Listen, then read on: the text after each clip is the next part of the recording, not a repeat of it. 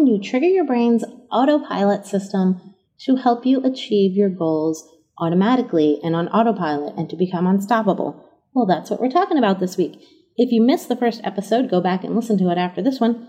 But as an overview, we talked about our prefrontal cortex, our conscious mind, and how it says, yep, I want to achieve this goal. I am totally capable of achieving this goal. And our OFC, our orbital frontal cortex, and the other parts that are engaged with that, the part of our mind that is habitual, it's called the habitual mind. It works on autopilot. It is much stronger than our conscious mind and our goals, right? And that's often a really good thing because then we don't have to think about stuff and it frees up those resources. But in order to achieve your goal, you have to reprogram this habitual mind. And all this week, you're getting 3 really stupid, simple hacks to help you do that and have your habitual mind work for you on autopilot to help you achieve your goals. And the technique that I'm going to share with you today is all about engaging your emotions in this process. You've got your goal, right? And then you find that you're consistently not taking action toward that goal or taking action that is counterproductive to that goal. And I'm going to talk about this in the form of an example because I just think it makes it a whole lot easier to visualize and to understand. So let's say your goal is to become more vital, more fit, lose weight, basically. Be your best self, right? And yet, you frequently find yourself binging on something that's not healthy, like, I don't know, cheese ravioli, just speaking from personal experience. And it's okay. Go ahead and do it. And you're like, what? Put the brakes on, girl. Nope. Go ahead and do it. And while you are doing it, then stop and ask yourself, why am I doing this? Is this gratifying? And if not, why? How do I feel about it, right?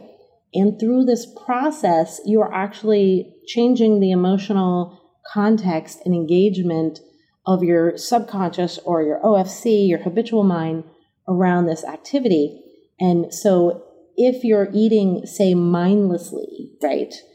I love that term, mindlessly eating, then you're not doing this. However, if you go ahead and eat the cheese ravioli and you stop and say, is this good? Is this satisfying? Maybe on some levels, just be honest with yourself. You're not trying to, lie to yourself.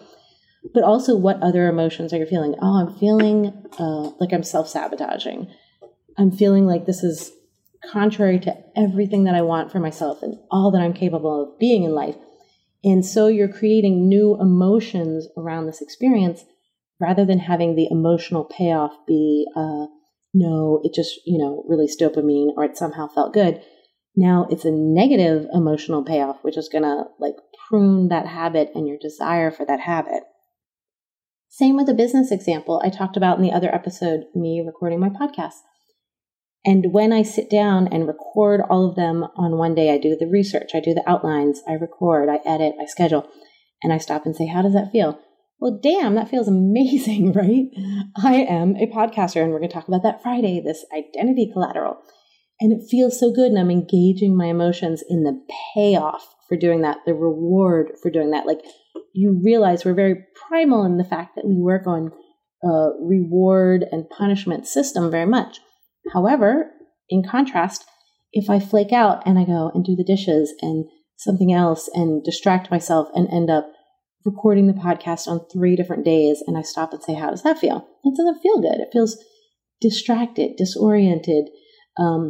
I'm not putting my best self forward. I'm not providing the highest quality content for people who are listening, taking the time, their precious time, to listen to my podcast, right? So then I'm engaging my emotions to understand, and basically you could say you're emotionally punishing yourself, but it's just being honest, right? And using my emotions to shift the programming of my habitual mind so that it becomes speaking the same language as my conscious mind, having the same agenda, right? Having the same reward and punishment system so that it begins working for me automatically to achieve my goals.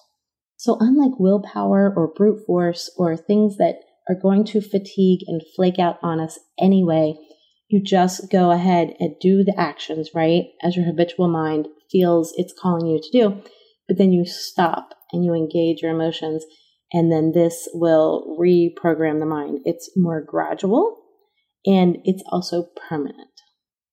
Join me in the very next episode where we have one more super easy tip, but very powerful, to absolutely reprogram your habitual mind to achieve your goals on autopilot.